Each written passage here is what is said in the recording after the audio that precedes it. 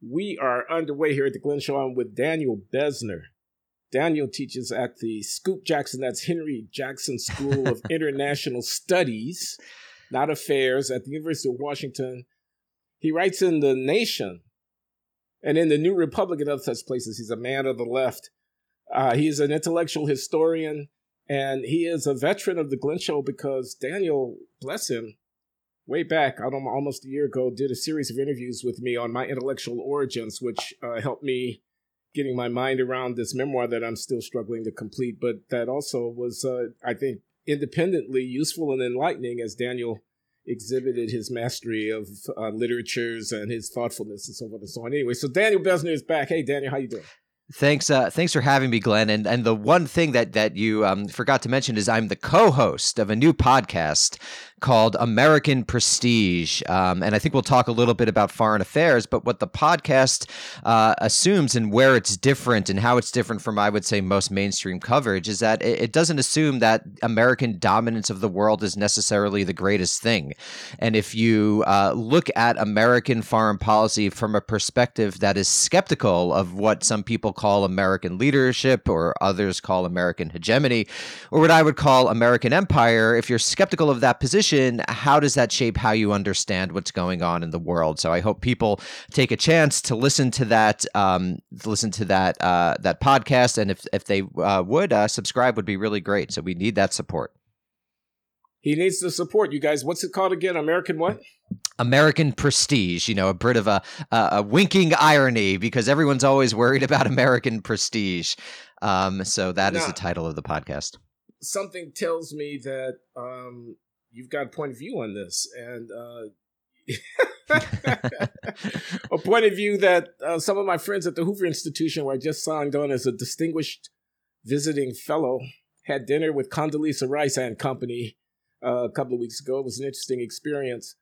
Would say is anti-American. They would say that you were, and American prestige at this moment, the moment being our withdrawal of forces and evacuation of personnel from Afghanistan and all of the politics and international and domestic politics that swirls around that, it's especially propitious that you'd be talking about American prestige at this moment.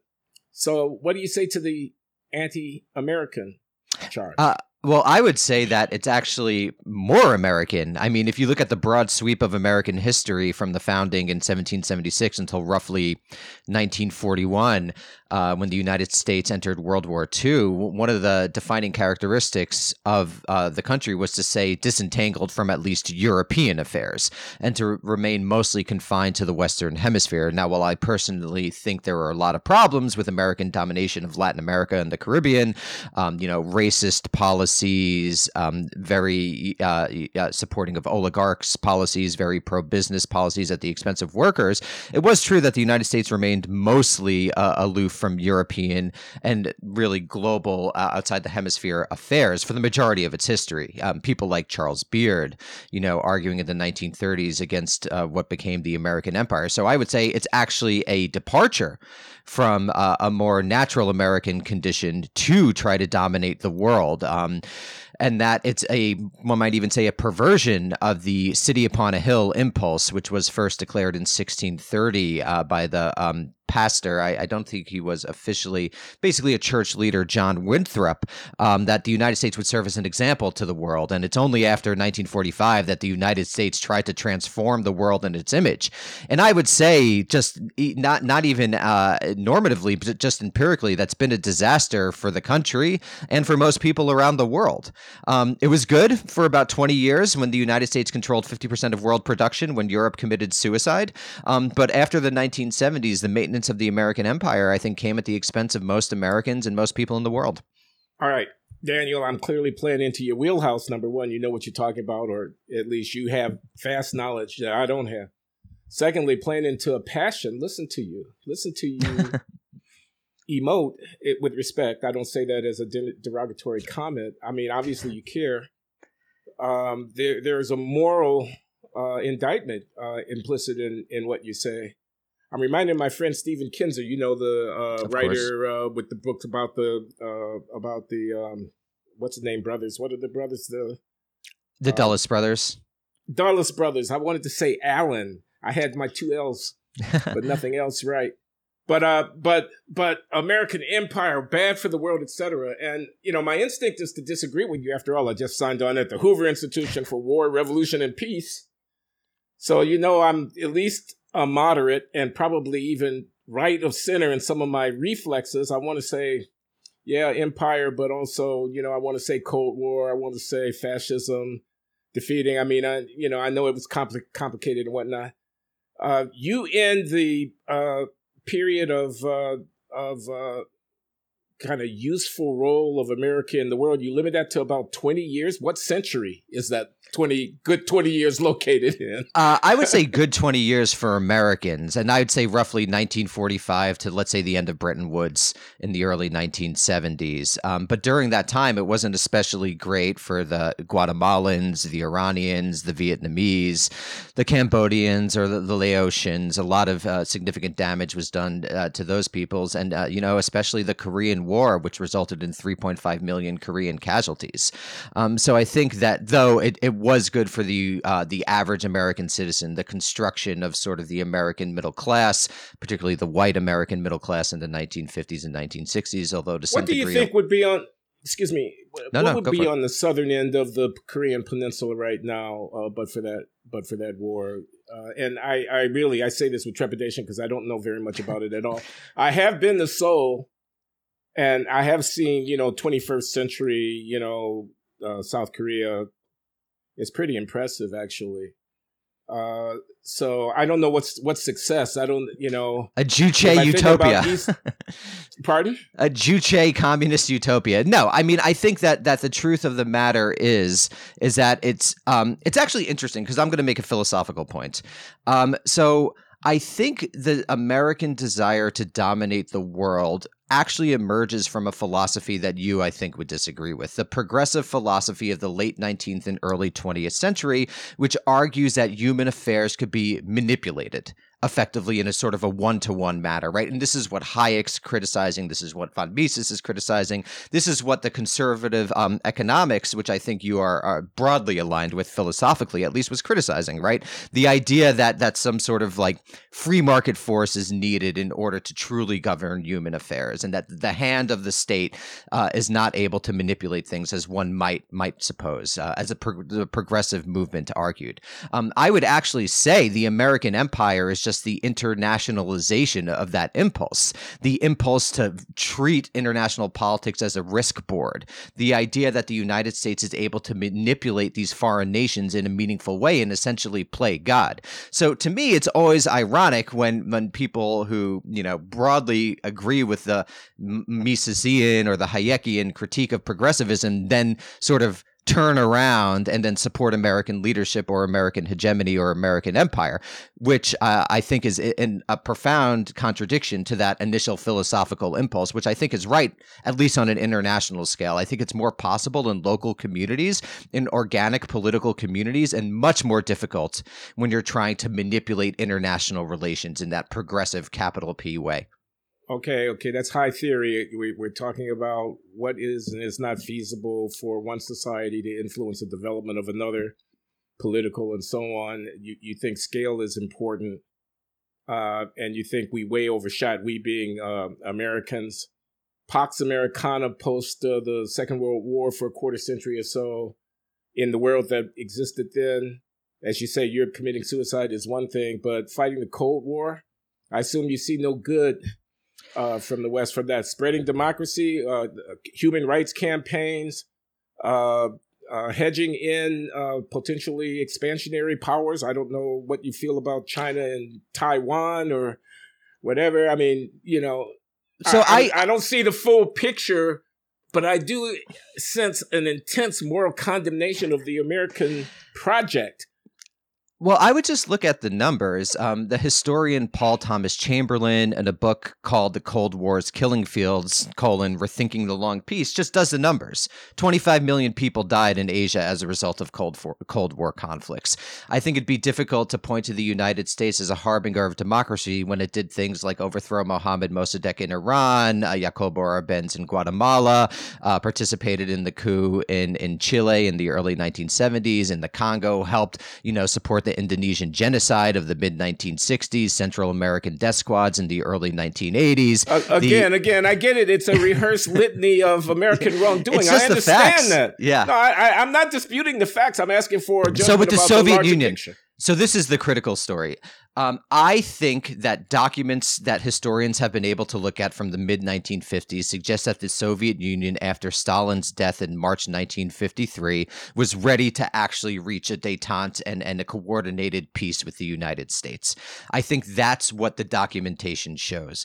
And I think it was American intransigence and American, frankly, fanaticism.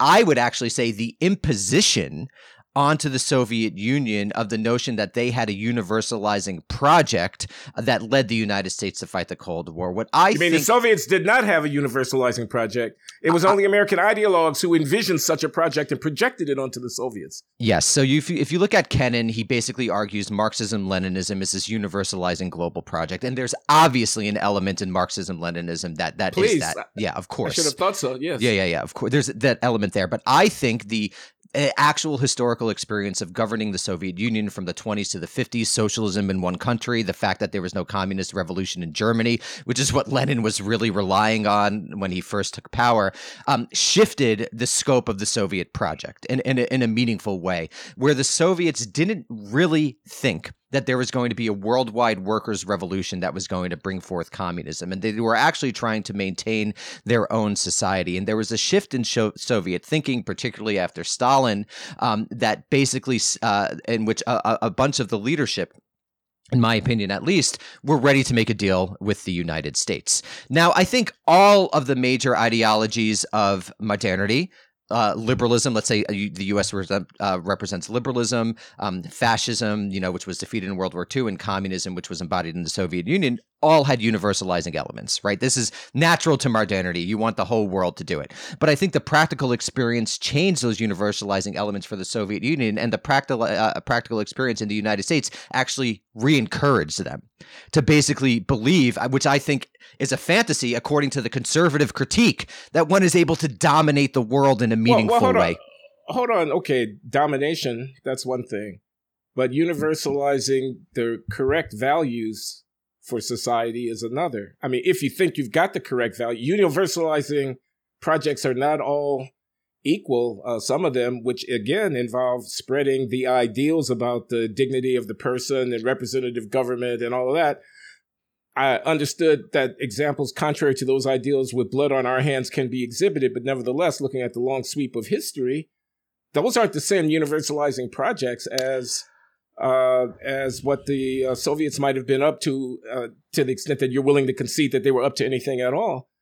And moreover, and I asked you this the last time we talked about this thing, when I look at the outcome, South Korea, North Korea, when I look at what came about when the Soviet view of social organization got actually implemented on the ground in places, and I ask whether people were starving to death, I ask whether or not, et cetera, modernization and all of that,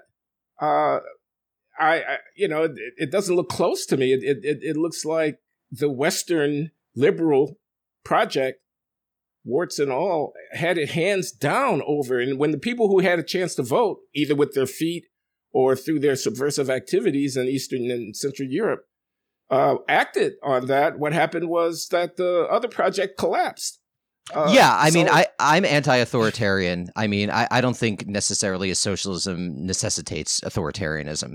I think that might have been what happened historically for a variety of reasons, mostly because I think capitalism won after World War I, and we're living in sort of the world of capitalism, where the entire global system is shaped by capitalist imperatives. Once the workers in Europe fought each other in World War I instead of, uniting and not doing that, I think the game was over. I really think the left-wing project genuinely lost about 100 years ago, 100 plus years ago now with World War I, and we're living in that hangover. So I would say that the people always say communism equals authoritarianism. I would say that proved to be the historic case in a world dominated by capitalism, where basically every major power, except the Soviet Union, China was not a major power back then, adopted a particular political system and were united. So I would also say that, I'm an American and I like political liberty. I think political liberty is a good thing. I would say that in the United States, the Cold War actually limited political liberty in a lot of meaningful ways. I think the Cold War provided, again, this is the critique that a conservative, I think, should agree with, provided for the creation of a Leviathan state, particularly in terms of national security and economic decision making. National Security Council, Council of Economic Advisors. What are the Fed terms? 14 years, something like that. Right. So that is anti-democratic, as far as I am concerned. The people are basically allowed in this country to choose their political leaders, who then basically appoint experts who exist in an administrative state outside of democratic accountability.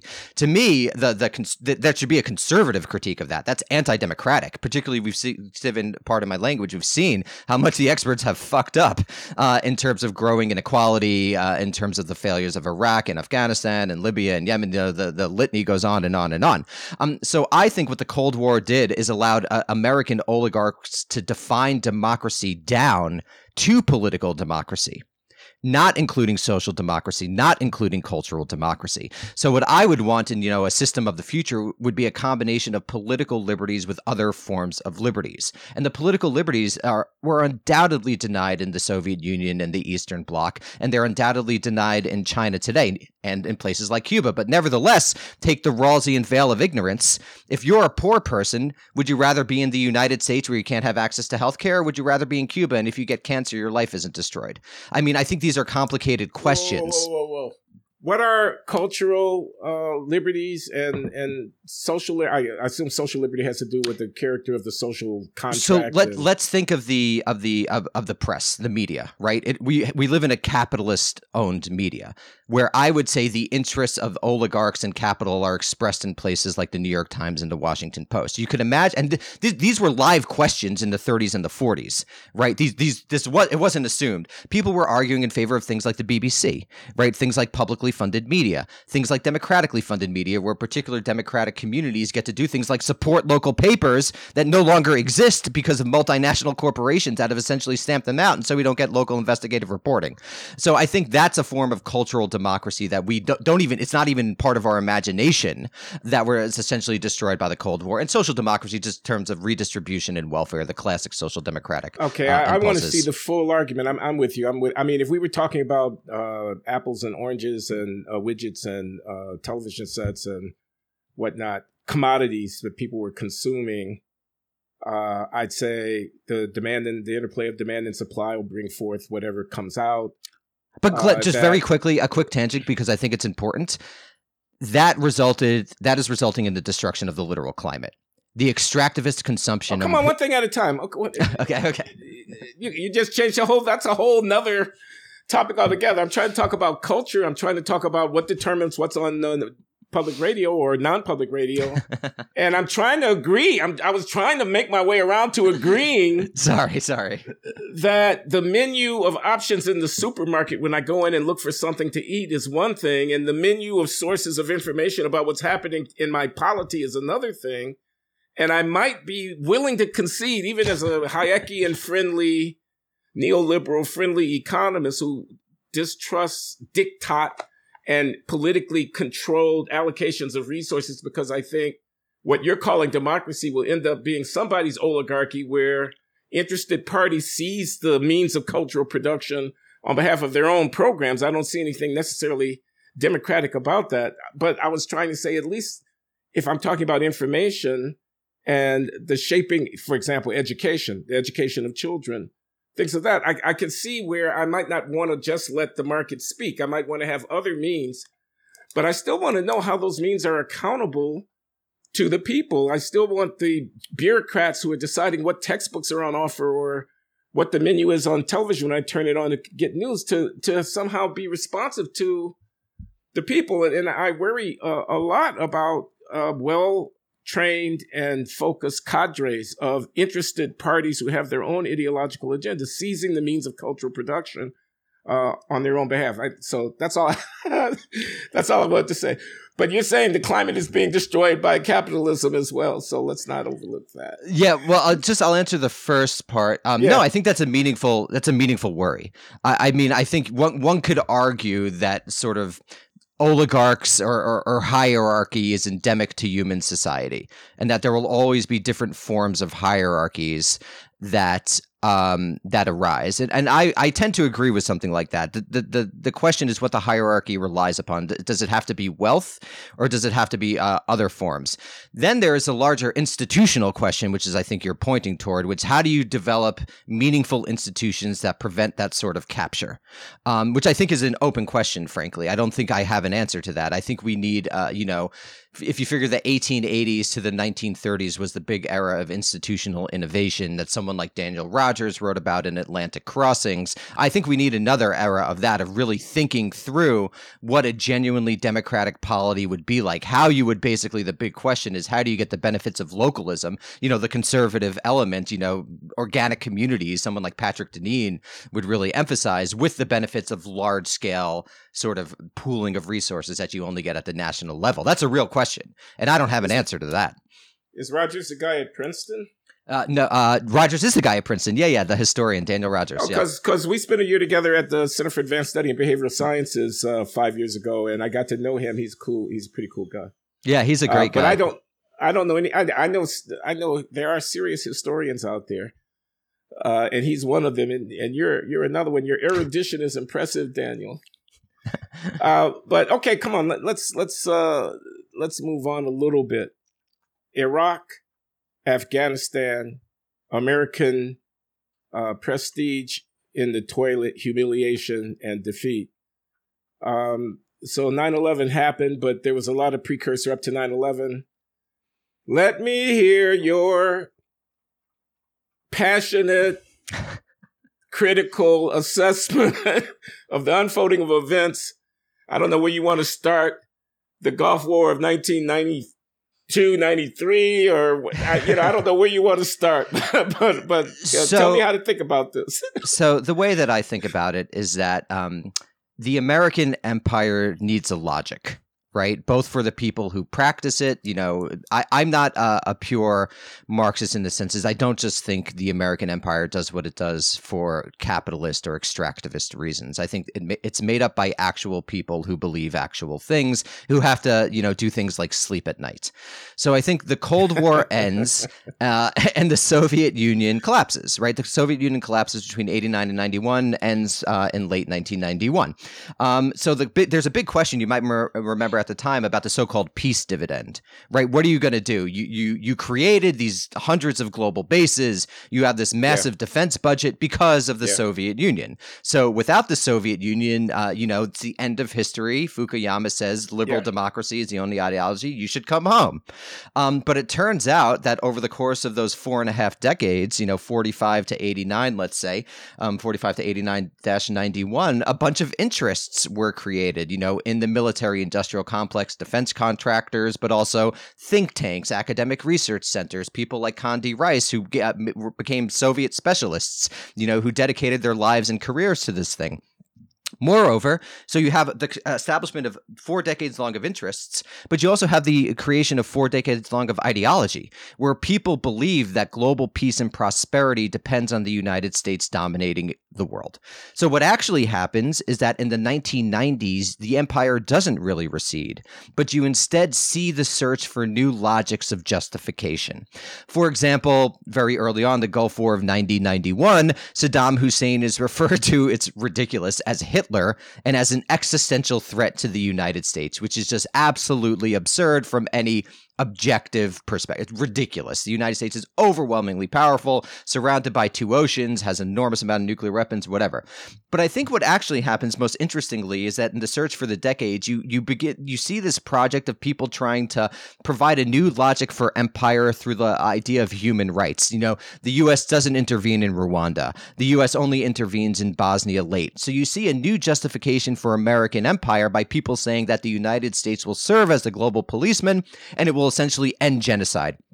Concomitantly, I think, Glenn, I don't know your precise age, but you essentially see the boomers create a bunch of cultural products to justify the continuation of American empire. Schindler's List in 1993, Saving Private Ryan in 1998, right? They're returning to the stories of their fathers to justify the continuation of this empire by returning to the only good war, right? You don't get a lot of Vietnam things in the 1990s. You get a lot of World War II things because you see a justification for the American empire, and that justification is ending genocide. But I actually don't think that's that powerful. You know, I think people are more concerned with their local communities and they're more concerned with what's going on. So what happens with 9/11, it is a gift to the American empire because now you're able to basically identify an ideological enemy, Islamic jihadism, Islamic radicalism, what have you, and you're able to pretend, because it is pretending, that this is an existential threat equivalent to the Soviet Union, a gigantic nuclear armed power, or Nazi Germany.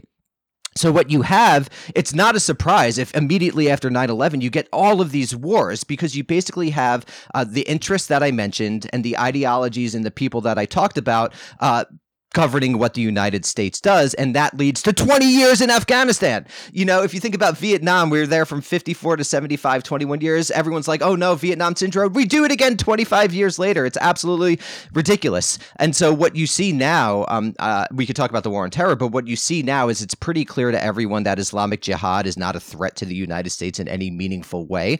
So now you have a return to great power competition and the identification of China, which I also think we're imposing a world-spanning vision on as an existential threat that is going to, again, as it always does, re-justify the continuation of this empire that does almost nothing for ordinary Americans. And in fact, I would add, destroys the world.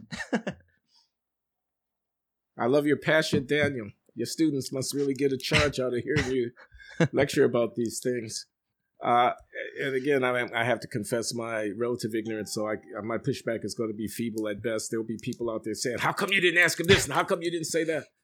I want to say a couple of things. So oil, I just want to hear what you have to say. Oil. So here's how I understood, as a non-expert, what happened in the first Gulf War, which was that Saddam Hussein went into Kuwait that couldn't be allowed to stand. I am sure there's an elaborate, justification or account of why it is that couldn't be allowed to stand. And that had to be set right. And so it was set right. It was a limited action. We didn't remove Saddam Hussein. We just simply expelled him from the Kuwaiti oil fields. Now, I thought there was such a thing as real national interest, and that the security of the supply of oil to the global capitalist hegemon or, machine, and I'm talking about in Western Europe, I'm talking about in East Asia, I'm talking about in North America, needed to be stood for. And that's not, what's the point in being a global power if you can't protect your interests, et cetera? So that's what I thought. I'm worried about you, Daniel. You came right up to the edge of saying that you didn't say it, and I don't know that you believe it, and I'm not imputing it to you, but there was an inside job. You say we were lucky. I mean, we boomer elites who have gotten used to a Cold War and a global American footprint, we're lucky to have an excuse to carry this forward. But what I want to say is, come on, man. The guy that made Schindler's List, you know who I'm talking about. Spielberg? Yeah, he wasn't in on it. Not on 9/11. He wasn't on the project. He was just responding, was he not, to his artistic impulses, to whatever funding opportunities and there might have been in the Hollywood machine, and to what was perceived to be a market for a commercial product out there. Surely it's a more complicated story than we just wanted to have an excuse to keep the machine oiled and globally footprinted, to ask about what that generation's That's the Archie Bunker generation, isn't it? I mean, yeah. Anyway, so it sounded like a tail wagging the dog to try to explain American popular artistic products with with that kind of an account. But anyway, we are complicit in the perpetuation of an ideologically governed narrative about the need for American power that is clearly at odds with reality.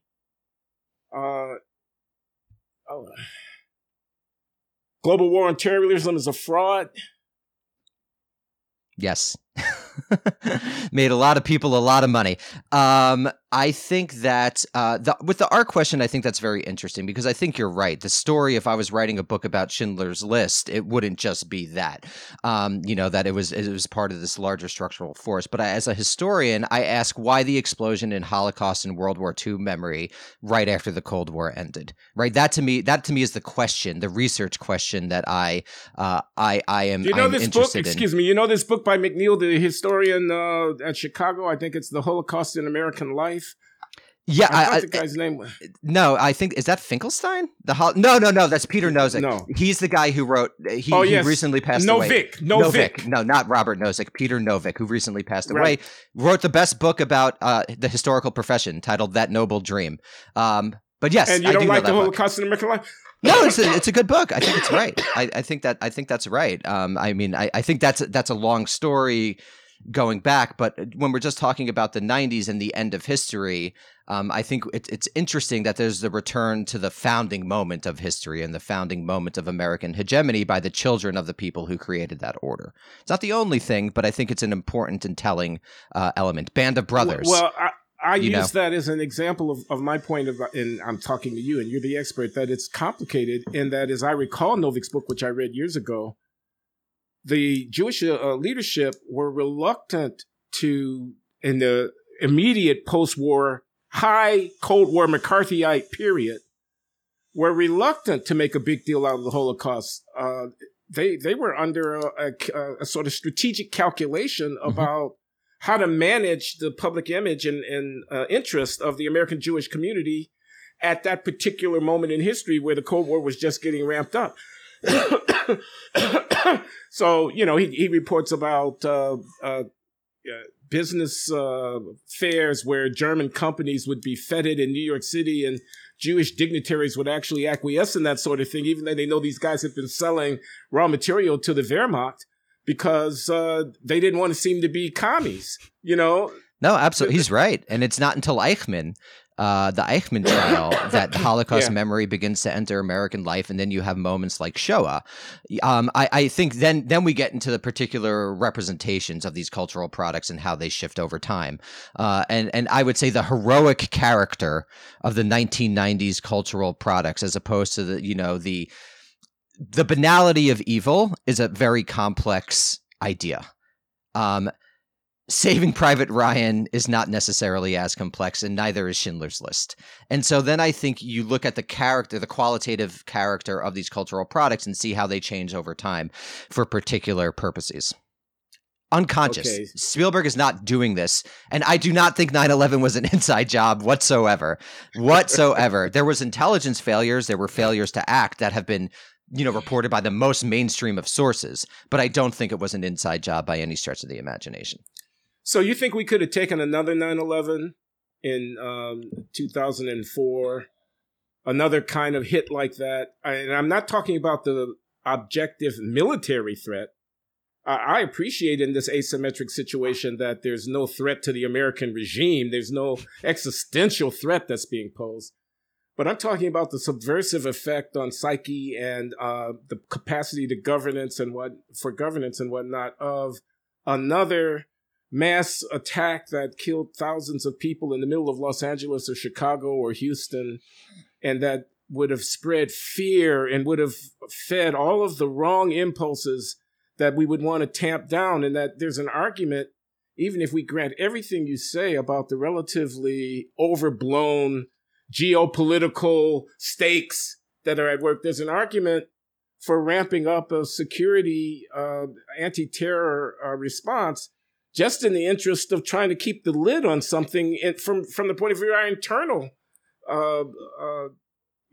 integrity. I mean, for example, how many restaurants can the Israelis allow to be blown up in the middle of Tel Aviv before they do something?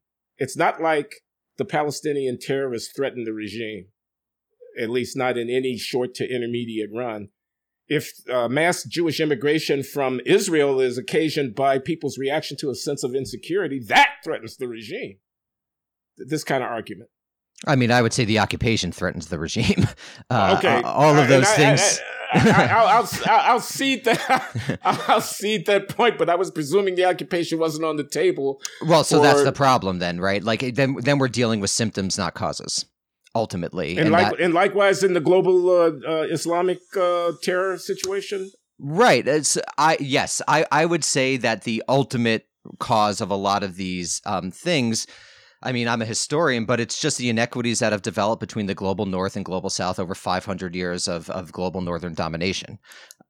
That's the cause. And if we want to redress the problem of quote unquote terrorism, which is really a tactic and not a politics, and I point people to Lisa Stampnitsky's work on the problem of terrorism studies just as an approach, but let's just use it because it's common parlance, then we have to address those global iniquities first. That is the cause. Well, hold on. Inequality in the status of nations, of their level of civilization, their accumulation of wealth, their power, their whatever, is ipso facto morally problematic. Yes.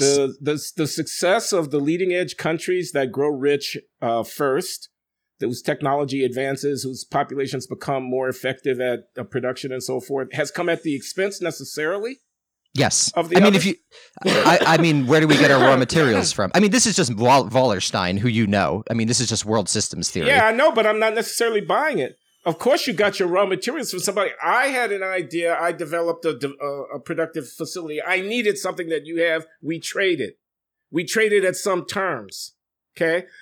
That's, I guess we're in Marx now. I guess it's exploitation now. I guess there was surplus value created by that trade, which I raked off the table while you stayed in rags. I guess that's your story, is it? It's partially that story, but I think this is ultimately a philosophical question because I am a humanist. I think every human life is equal and worthy of dignity.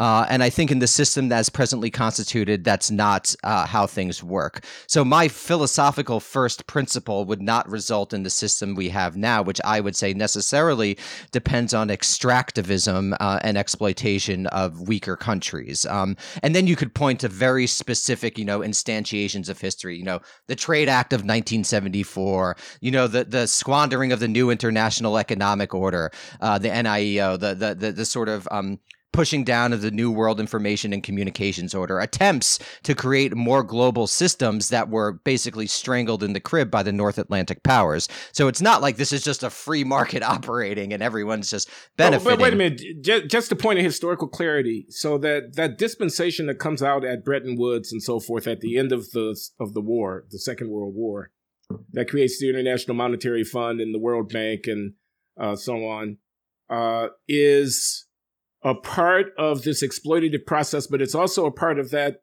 American Pax Americana that you were prepared to credit as having.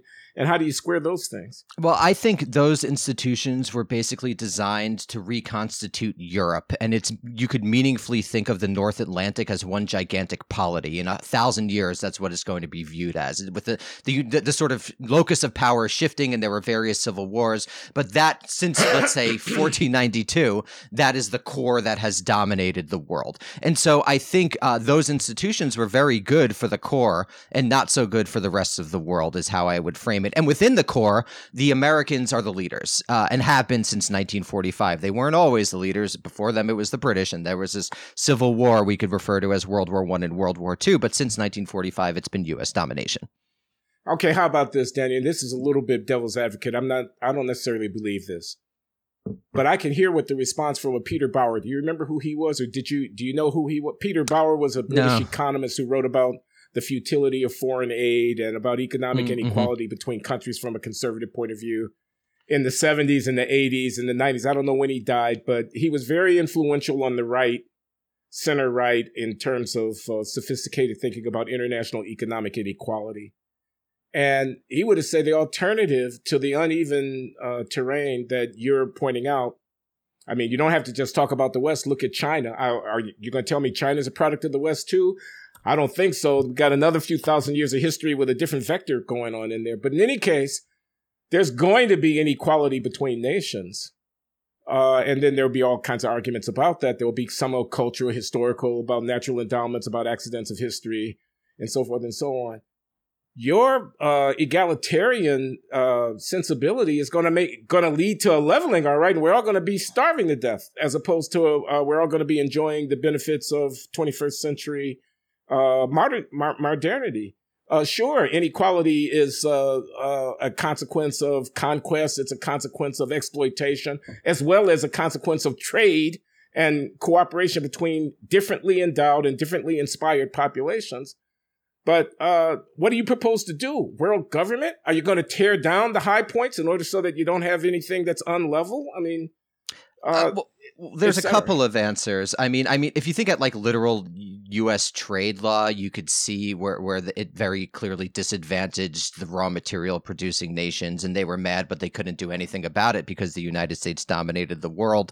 Just read a very interesting paper, particularly on the Trade Act of 1974 and really the rise of multinational corporations. And you have a bunch of global Southern leaders trying to get better terms of trade, and the U.S. is like, no, we're not going to do that. We're going to continue to exploit you. So there's actual historical instantiations, but even beyond that, Broward is his name. I mean, I think you have to take into account Bauer, Peter Bauer. Peter Bauer. So then I this is the question that I have. What's your take on human-caused climate change? To Bauer or to me? To you. This is to you. Okay. They're going to call me a skeptic. And the reason is that I'm very impressed with what I don't know about what's going on and about the role of human activity in it and about the role of other forces in what's going on. I'm very impressed by what I don't know. I don't know what technology is going to be in 50 or 75 years. I don't know what geothermal activity might do to the climate that is episodic and hard to predict, etc. And in virtue of the fact that I don't know a lot that I would need to know in order to be able to assess the consequences of any large structural interventions that were aimed at, quote unquote, saving the planet, I'm a skeptic. I'm a show me type guy. I'm a, hold on a minute. Before you do that, let's think it through. I don't know how to weigh future versus present generations in any kind of philosophically coherent way. There just seem to me to be many, many hard problems. So there's a rush to judgment. There's a stampede that's going on here, I feel, of well-meaning in a substantial part. I don't, and these are not children. Greta Thunberg is not a child. I mean, she is a sensibility. She is representing a generational, I think it has to be taken very, very seriously.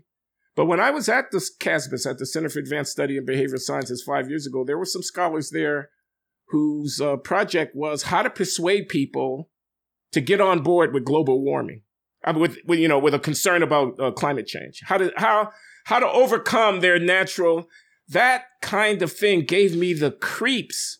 It gave me the willies because I felt like a kind of messianic movement of almost quasi-religious character resting upon cloudy and unclear foundations, both in terms of the technological dynamic that's unfolding, as well as the normative judgments about what is the right and the wrong thing to do. Save the planet is not, it's a campaign slogan. I get that, but it's not exactly a public policy program. And so I'm a skeptic in that sense, but I'm awake to the, when people tell me we've got wildfires, we've got more intense storms, when every account of a meteorological event gets filtered through the climate change thing, I'm holding my wallet, intellectually speaking. I am resisting the undertow to succumb to the moral panic that's where I am, man. So you guys cancel me. Go ahead. Cancel me if you want to. I think that's there's a couple of things. One, how socialist of you to rely on future technologies to solve the problem. That's a very Soviet Union approach. I don't want to rely. Just correct the record. I'm not saying it's going to be okay. Don't worry about it. I'm just saying I don't know, and I want to factor in this uncertainty. I think that's fair. I mean, if you think about climate science as a relatively new discipline, and it's involving the most complex system of all, the Earth. That is there. I think there a skepticism of at least that from an ontological or even epistemological perspective is warranted. I think it would be silly not to. But then I think you get into the question of Pascal's wager. This is the ultimate. Pascal's wager. If we get it wrong, we get it really wrong. And so then we have to think seriously about that. But then I would just ask you, based on what we do know, understanding that human knowledge is itself a developing process. We're both social scientists, we understand that paradigm shift and knowledge accrues, et cetera, et cetera. Given what we know now, which is that, starting with human settlement 12,000 years ago, as early as 8,000 years ago, you begin to see rice cultivation affect, climate. Starting in 1850, what happens in 1850? Two things dominate: industrialism and capitalism. You begin to see genuine shifts in the climate and heating. And then in 1950, you get to see when growthmanship becomes the ideology of the entire world. And I would say that is unique to the West. I would agree that, China is a complex society that isn't just, you can't just say it was imposed, but the idea of constant growth, which is absolutely a 20th century invention, and the idea that a stable economy has to depend on growing and growing and growing and growing,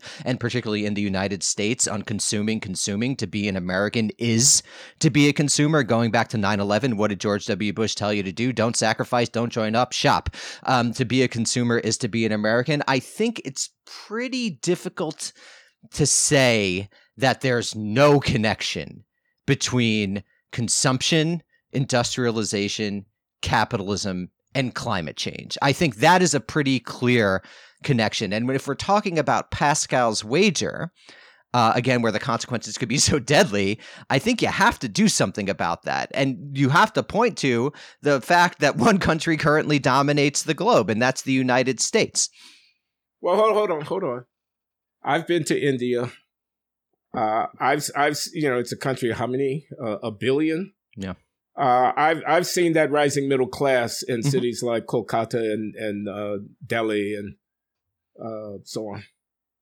Those are hundreds of millions of people. They all want a vehicle. Mm-hmm. They all want an apartment. They all want an internet connection. They all want air conditioning. Every single one of them.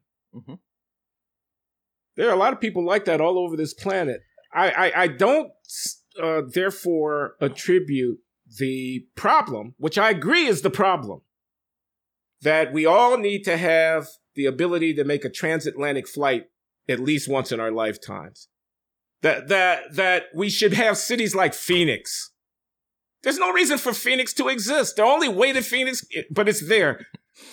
Or that a Chinese middle class of 500 million people want to have highways, airports, hotel towers, and the rest, just like the modern countries of the West. It seems to me that that's the problem. I remember, Daniel, and I'll stop, but this is my chance to actually say something that I think is meaningful. I remember getting into this debate with an Indian friend of mine about Gandhi and Ambedkar, and this had to do with the situation of Dalits in India. And the basic point was Ambedkar was a lawyer, and he was going to reconfigure all the regulatory apparatus to make sure that the Dalits got better treated and got equality of citizenship and whatnot. And Gandhi was like, this is about the heart of Hinduism.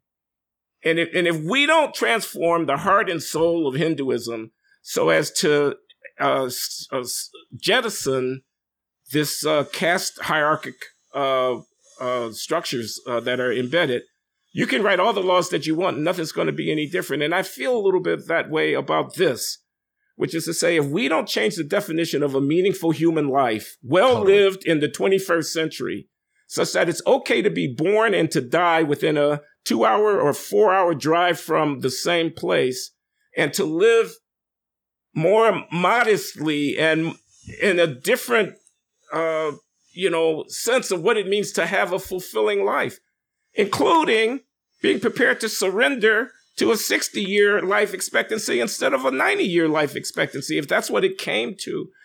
It's a spiritual challenge to us as a human community. Mainly, there are technical challenges to be solved, but the fundamental challenges are spiritual challenges about what is the meaning of a good life. And right now, our carbon footprint is way, way, way too high. And I don't think fiddling around at the margins is going to do a lot about that. I think that's right, and I think if the Chinese and rising Indian middle classes lived like the American middle class, the world would be destroyed. I think that's difficult to argue against in terms of carbon emissions. But Glenn, I would say that your spiritual problem is ultimately rooted in material. I mean, what destroyed those communal bonds? What destroyed those organic connections that used to define people? I would say it's capitalism. And there's a lot of conservatives would say it's capitalism. Again, I don't know if you've read Patrick Deneen's Why Liberalism Failed, but that's a very conservative critique of liberalism, and it's ultimately a critique of capitalism because that's what dislocated all of these organic communities. What forced people from rural spaces to urban spaces? What forced the dissolution of the churches? What forced the bowling leagues, et cetera, et cetera? It's neoliberal capitalism. So your spiritual problem is both a spiritual problem and a material problem. And if you don't change the material, the superstructural transformation of the spirit is, I don't think, going to have much of an effect. How does capitalism play into you? How does capitalism play into your story? It's the natural order of things. It's the baseline against which you were going to measure whatever else that you wanted to do. It's laissez-faire, and then we layer on top of that the state structure and the implementation of, in effect, coercion through law and so on about property, about what people can do in terms of exchanging, goods between each other and on what terms and so on. But I take capitalism as like I wanted to say it's modernity that's your enemy, and capitalism just happens to be an instrumentality. And I also wanted to say, if my perspective is accepted, which is we're fish and this is the water, the free exchange, the truck barter in exchange, this is Adam Smith, this is just what social animals do.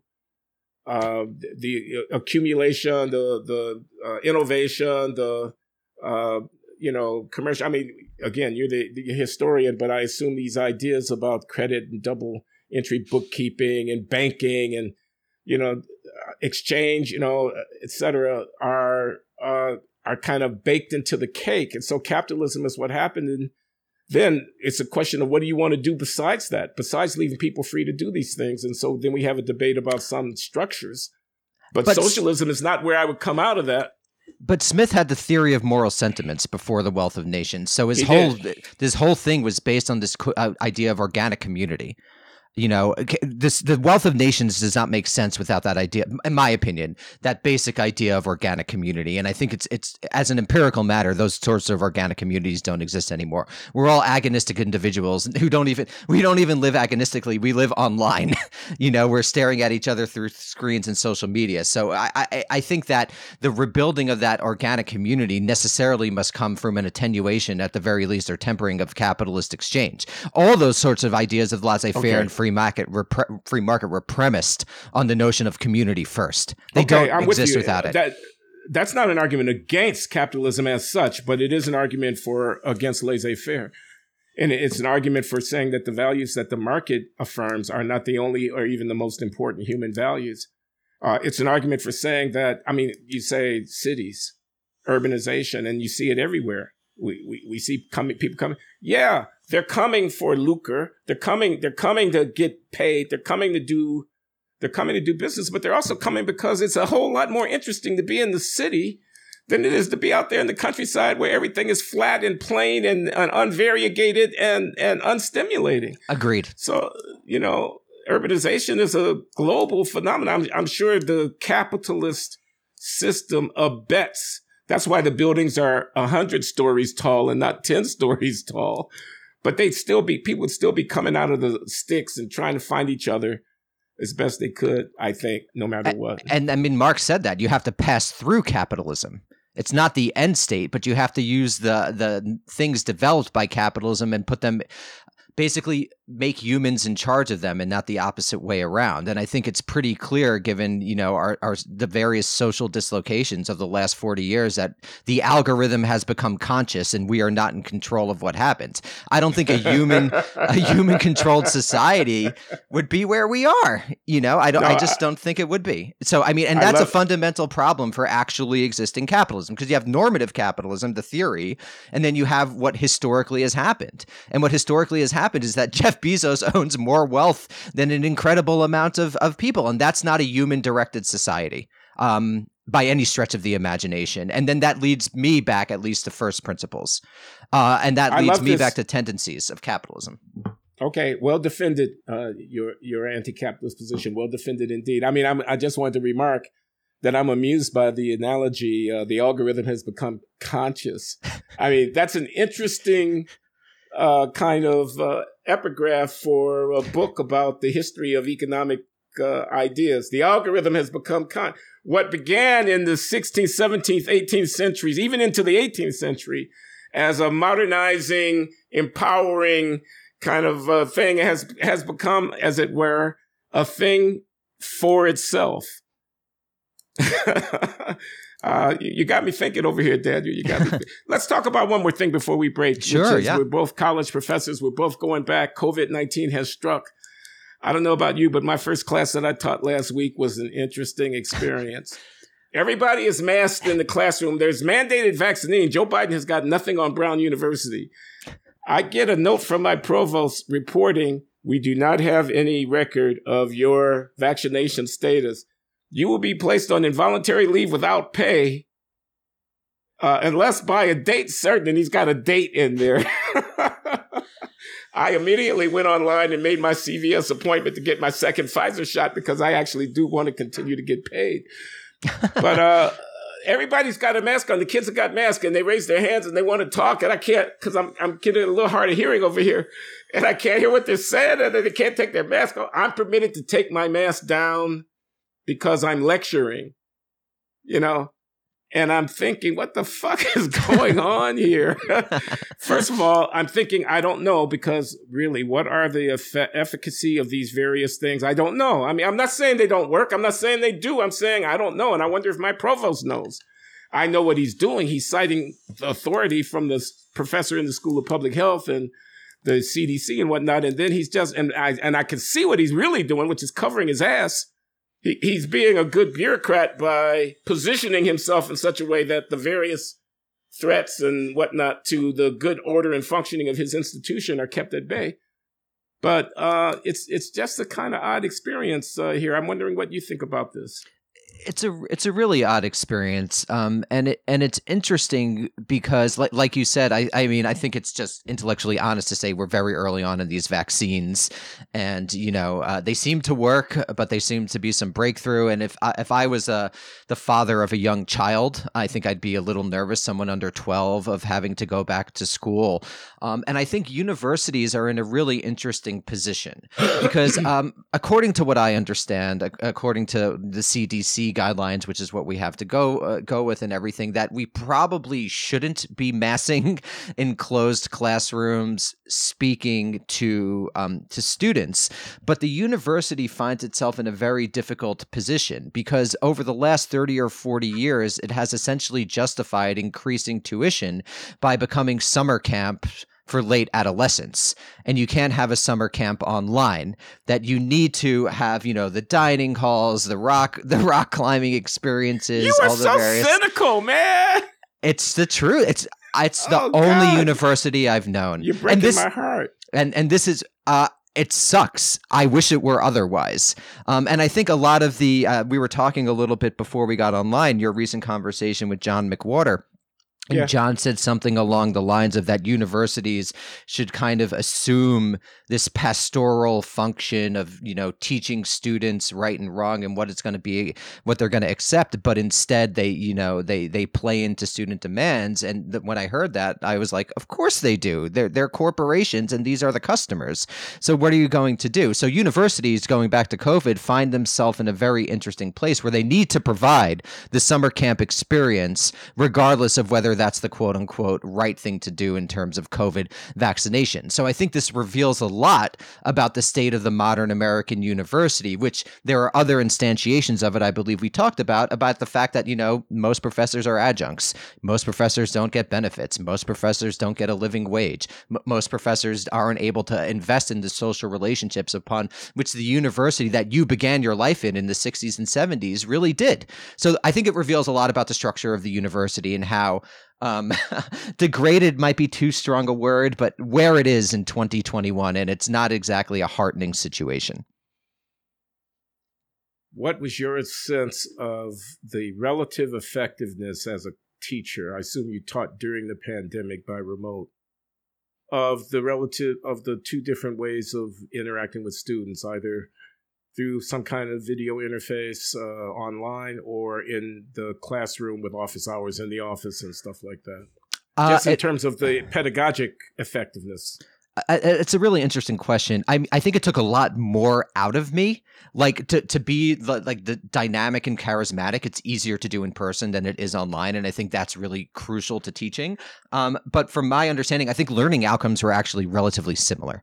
Granted, I only taught lecture courses and small seminars of like 10 people, 12 people. So I was really able to like focus and get in, but the learning outcomes seemed relatively similar, which is interesting because I wonder if in the next, 10, here, Glenn, I'm very curious. So one of the benefits of being a university professor is that you're able to control your time. You don't get the money, that your banking or law peers do, but you're able to control your time. But there's a transformation right now in white collar capitalism where bankers and lawyers, et cetera, don't need to be in the places where they live, right? You could live in Lake Tahoe and work out of a New York office. I'm thinking about doing that myself, actually. Exactly. So I'm wondering how the university is going to respond, because one of the big benefits of being a professor just went away in a year. Are they going to increase pay? Are they going to... Point. Yeah, so I it's really interesting. So they're in a tight bond because now their workforce, I can make more money becoming, a marketing consultant and living in wherever I want to live and not going into school wherever I teach. So I wonder what they're going to do, because they have to have students there to give them the quote unquote college experience, which is not about learning, which is about getting a credential for a job and having fun for 4 years, at least amongst the colleges we're talking about, not community colleges. We're talking about research universities. But it's so cynical. You don't think any of these kids are coming in there because they're excited about physics or about English literature or about sociology because they want to hear from Daniel Bezner. I saw his piece in the Nation last week. I mean, he's really a smart guy. Or they want to play the piano or the fiddle, or they, they're all just consumers. Nobody is seeking. I just read this book by this guy, Montaz. I forget his first name. He's a Dominican American, teaches at Columbia. He was running the core curriculum at Columbia for a long time. The book is his reflection on Plato, Freud, Gandhi, and St. Augustine. These are among the readings in the classically oriented core curriculum tradition at Columbia, which has been there for 75, 80 years, how long it's been there. And he was talking about being this kid. He immigrated from Dominican Republic when he was 8 or 9 years old. He didn't speak English at all. He finds some old dog-eared book in a trash pile somewhere that he starts turning to, and it's a translation of some Latin, Ovid or some kind of whatever, and he gets drawn into the classics, and his whole world expands. Because Daniel, I remember what it felt like to encounter the university when I was a kid myself. I wasn't coming from nearly the kind of disadvantaged background that this gentleman was. English was my natural language. It was a working class family, well stable in Chicago. But those books that I encountered when I got to Northwestern, and that whole experience of learning about Algeria. I remember learning about the French and Algerian. I remember reading Camus and Sartre and Fanon. I remember reading Fanon, man. I was a radical in my youth. And it was like this. You don't think kids are getting that? You don't think anybody is having that experience? Of course, some people are, and I bet they're rich, and I bet they're at Brown in Columbia. I think that I think that for most of the people at large state schools like the one that I teach at are freaked out about getting a job, and they should be freaked out about getting a job. Inequality is increasing, and it's very difficult as a young person to graduate from university and be guaranteed a job to pay off your enormous amount of student loans, which I imagine you or the author of that book didn't have. So I think, again, neoliberal capitalism destroyed the university. You were in the Fordist economy. You were in a closer to full employment economy, and so as usual, the material dominates in people's experience of things, and they're mostly worried, in my experience, about getting a job. I'll give you one instance. So I teach in the honors program. I love teaching in the honors program. I love all of my teaching, but I really enjoy teaching in the honors program. It's very driven kids. Guess what? Almost every single one of them are majoring in STEM. And it's not because they don't have intellectual interests. It's not because some of them wouldn't rather teach history or wouldn't rather, read literature. They're all majoring in STEM. And I ask them, why are you majoring in STEM? And every single one of them says, to get a job. And I ask them every single time, what is the purpose of college? And literally, I've only been doing it for 7 years. Literally every single time, the answer is to get a job. At Brown, it's different. At Columbia, it's different. At Yale and Harvard, it's different. And what I think will happen is what is already happening is that those schools will be where the rich go to study the liberal arts. And everywhere else, they'll turn into pseudo-vocational schools where the purpose is to get a job. And that's, I think, a betrayal of the university and one of the best institutions this country ever created, which is the American Research University. Okay, Daniel said with Besner-esque aplomb and passion. I wonder what your alternative scenario is. Excuse me. Thank you. Hey there. Almost.